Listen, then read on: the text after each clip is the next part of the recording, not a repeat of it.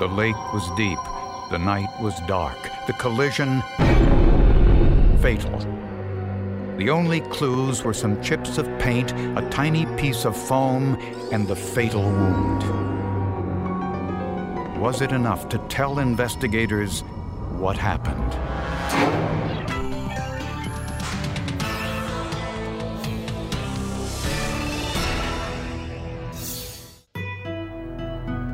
According to Native American legend, the Great Spirit scratched his hand across the land, and in doing so created the Finger Lakes of upstate New York. The biggest is Cayuga Lake, long and narrow, and it's a popular vacation destination. A lot of people go there to go swimming, picnics, barbecue, any major functions, birthdays. Everyone goes there to the park. Cayuga Lake is crowded in the summer with boating, water skiing, and other lake activities. Around midnight on a Friday night, Harry Yule, a local celebrity, decided to take his new boat out on the lake for a ride. Harry was a well-known stock car race driver who went by the nickname Hurricane Harry. Harry loved the lake. He loved to fish, he loved to swim. He loved everything about the lake. Around 2 a.m., Harry headed for shore in his boat so two of his friends could get out and use the bathroom. 18-year-old Nasreen Raza stayed on board with Harry. I was just sitting up there by myself. From what I remember, that's where I was. That's the best view, so I can imagine that's where I'd be sitting. Since it was a nice night and the lake was calm, Harry didn't tie his boat to the dock. So it drifted while he waited for his friends to return. Then they heard a loud noise. Harry stood up, and there was a crash. There's blood everywhere. I felt like a big monster or something came out of the water and bit my arm off. Harry Yule was pronounced dead at the scene. He was just 27 years old. He died instantly. He was probably standing up to try to figure out what was coming, and then just got hit in the dark by this massive object. Harry's passenger, Nasreen Raza, was rushed to the hospital after losing an enormous amount of blood. Her arm was just about torn off. Her arm was shredded. The doctors had to do just about everything they could to try and save her arm from being completely amputated. No one claimed responsibility for the crash. Investigators were certain it was a boat and began the enormous task of searching for it among the 1,200 boats on the lake. They did flyovers. They rode up and down the lake in the patrol boats looking for signs. There's so many points of entrance at Cayuga Lake that it was uncertain where the other boater might have entered or left from, and it was really a guessing game at that point. To eliminate the guesswork, police brought in a vessel accident reconstructionist to investigate the crash. There's no question that a terrible tragedy had occurred on the lake that night. There's no question that the person who committed it had left the area and had no intention of turning himself in. But finding evidence wouldn't be easy. The lake was one of the deepest in the country, and the currents were unpredictable. Everything is continuously moving. If there's any debris in the water, it moves, it drifts away. It may sink to the bottom. The lake leaves no trace. It just erases any sign of what happened. So you're left with very little to determine where the perpetrator went, where they came from, what their speed was. Very difficult.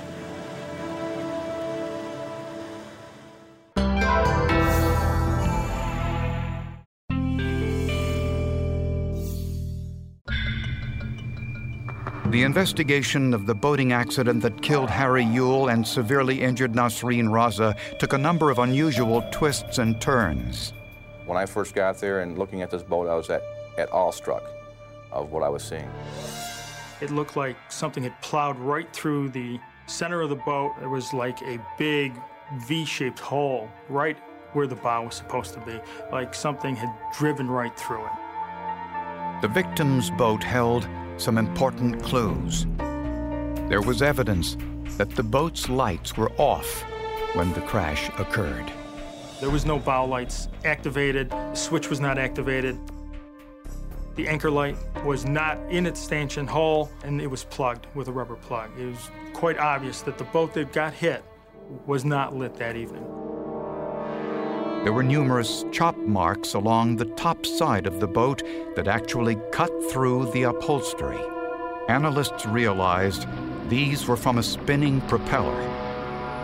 Proof that the boat actually left the water and flew over the top of Harry's boat. The suspect vessel, as it was traveling at a high rate of speed, tends to lift out of the water and be a little bit higher. On impact, it would launch the front of the suspect vessel at a 45-degree angle up into the air. Medical experts believe that the wounds to Nazarene Raza were also caused by the propeller. Investigators found a bullet-shaped hole in the forward section of Harry Yule's boat. This was created by the engine of the other boat. The bullet that punched through the hull of the boat indicated to us that it was an inboard-outboard motor. Also that the boat was traveling at a high rate of speed for it to be able to punch its way through the fiberglass and continue on through and over the top of the other boat. Other information about the perpetrator's boat came from an unlikely source: Harry Yule's autopsy. The medical examiner found chips of white paint in Harry's wounds. Which just gives you a picture of how fast and how intense this crash must have been to leave such evidence in the wounds. Investigators were also intrigued by another finding. There were no marine organisms in Harry's wounds. This was very revealing. We were able to determine that that vessel had either a very clean boat or, more likely, that it was based on a trailer. When a boat goes on a trailer, a lot of times it's either easy to clean and people clean them off, or all the organisms dry up and they wash off. Investigators now knew they were looking for a damaged white boat with a V-shaped hull and an inboard-outboard engine. They knew its propeller was broken and it would be kept on a trailer and not docked in the water. The Sheriff's Department released this information to the media and asked anyone with information to come forward. There was a big manhunt. The victim was a local celebrity. It was a very, very publicized incident. A day later, a caller gave police the location of a damaged boat that looked like it had been involved in a collision. And it had what appeared to be some damage to the bow and some damage to the one side of the boat, and had some fresh, like, compound marks in the paint on the boat. And looking at the dashboard, there was what appeared to be a small drop of blood near the shift lever, near the driver's compartment. The boat was impounded and searched. Everybody thought the case had been solved. We have our bad guy right now. The vessel in question is right here. We have it. But forensic tests found that the paint on this boat was different from the paint found in Harry Yule's wounds, and there was no significant damage to its propeller. In addition, DNA tests showed the blood in the boat was not Harry Yule's or Nazarene Raza's. So investigators resumed their search, knowing that each day gave the perpetrator more time to hide incriminating evidence.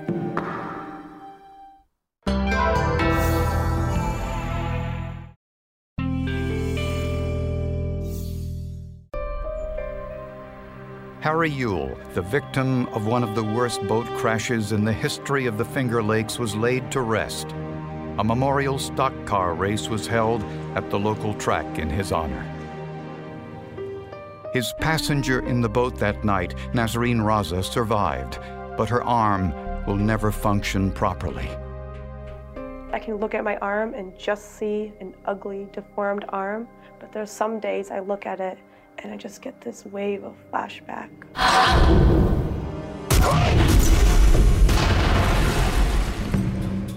oh my God, someone died. It could have been me. It just feels so close to death. It's creepy.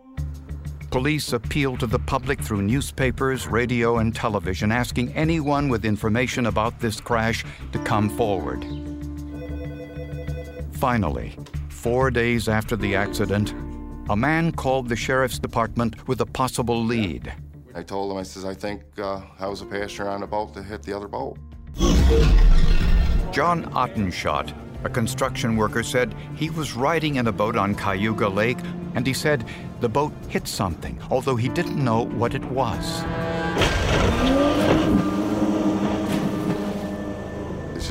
It was so dark, overcast, we couldn't see anything in the lake. And I knew we didn't hit a log. I don't think it would take us out of the water as far as it did. So we were all the way out of water. So we did know we hit something big. Ottenschott claimed they circled back to see what they hit, but didn't see anything. So they drove their boat to the launch, removed it from the water, and drove home.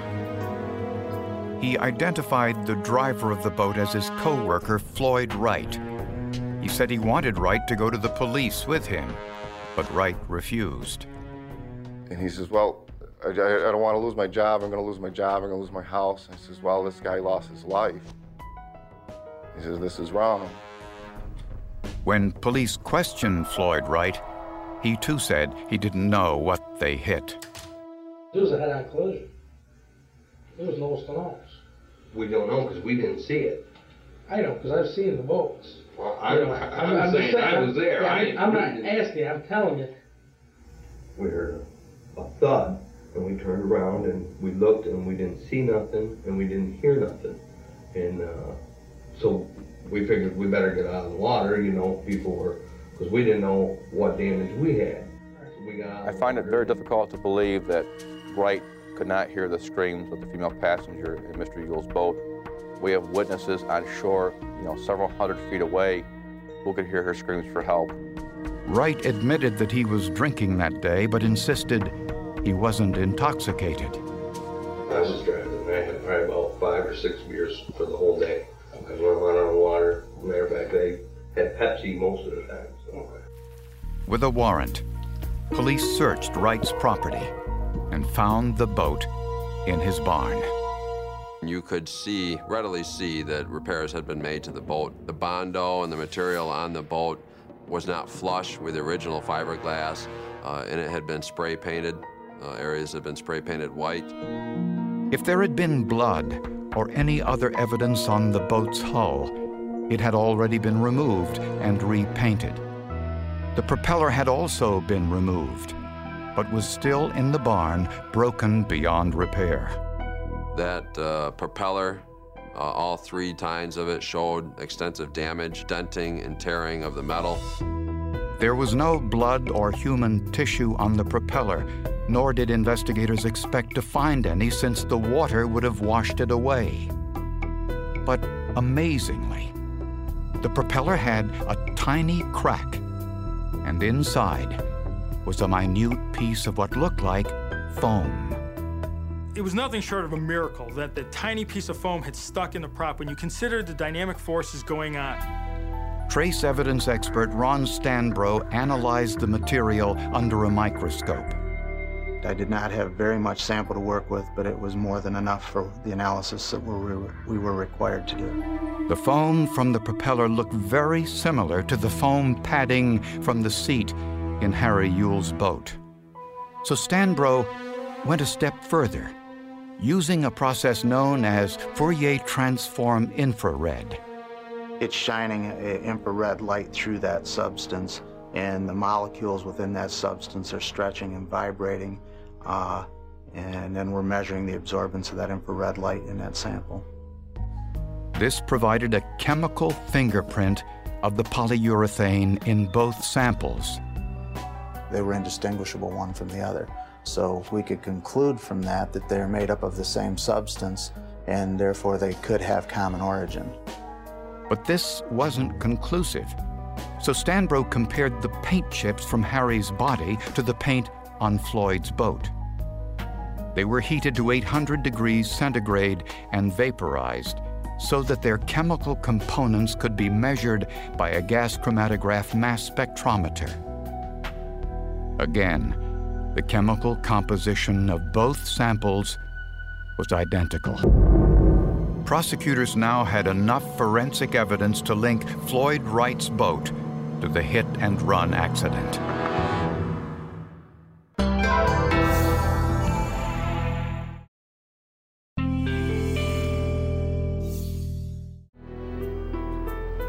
Based on the forensic evidence, prosecutors say they know what happened on the night of the fatal accident.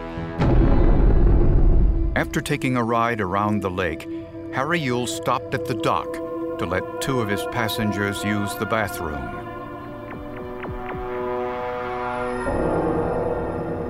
For reasons unknown, Harry didn't tie up his boat, so it drifted into the boating lane without its running lights on.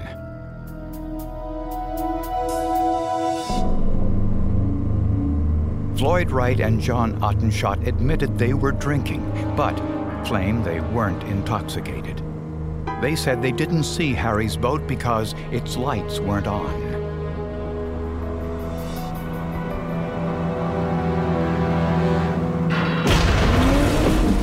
The propeller tore through Nasreen's arm and the boat's upholstery.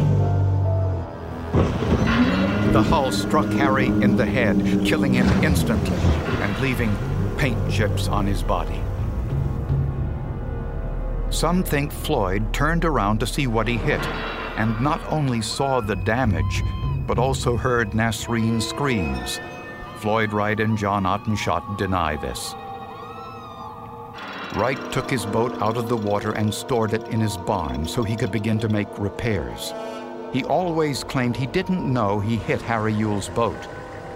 They knew exactly what they had hit. They absolutely knew. There's no way that you could hit a full-size boat and not know that you've hit something significant or think that you've hit a log or driftwood. It's ridiculous. They would have had their lights on that boat. We would have seen it. I can guarantee it that we would have seen it. There was no way to know what Floyd Wright's blood alcohol level was that night. In New York State, this severely limited the prosecutor's case. You have to show that the accident was causally related to the drinking. There has to be that close connection. New York requires it. So just the fact that he had a few drinks throughout the course of the day doesn't necessarily mean that is the cause of the death. You have to prove beyond reasonable doubt that that's the connection. Being intoxicated shouldn't be a way out of being held responsible. The fact that he was able to run from the scene and he wasn't charged with anything related to intoxication just makes you question whether our laws have a loophole in allowing someone to leave the scene of a crime so that they can't be charged with being drunk at that time. Coincidentally, Wright's automobile driver's license was suspended at the time due to an arrest for driving while intoxicated. Floyd Wright was charged with tampering with physical evidence and failing to report an accident. He pled not guilty at the trial, but was convicted and sentenced to the maximum of 4 years in prison. And that's like the issue with me. You hit me and you didn't help me. You just left me there to bleed to death. That bothers me a lot. And the thing is, physically, yeah, I'm hurt, but I hate to live with the fact that I have to hate someone my whole life. That's not a good feeling for me. Feels like a heavy part in your chest. Feel something like that for someone is not good. I don't like to feel that, but I do. In return for his testimony at the grand jury, John Ottenschott was given immunity from prosecution. He now admits that he and Floyd were intoxicated. I'll say legally, we were probably drunk. We'd got a DWI. If I'd have got pulled over on the way home or we got pulled over on the way home, we'd probably, definitely. It was the paint chips, the accident reconstruction, and particularly the tiny piece of foam trapped in the crack of the propeller that proved the case. The most damaging part of the evidence was that piece of foam that had stayed on Floyd Wright's boat from Harry's boat told everybody that that was the boat that hit and killed Harry. It's amazing what science can do. It's amazing. Otherwise, it would have been he said, she said, you know?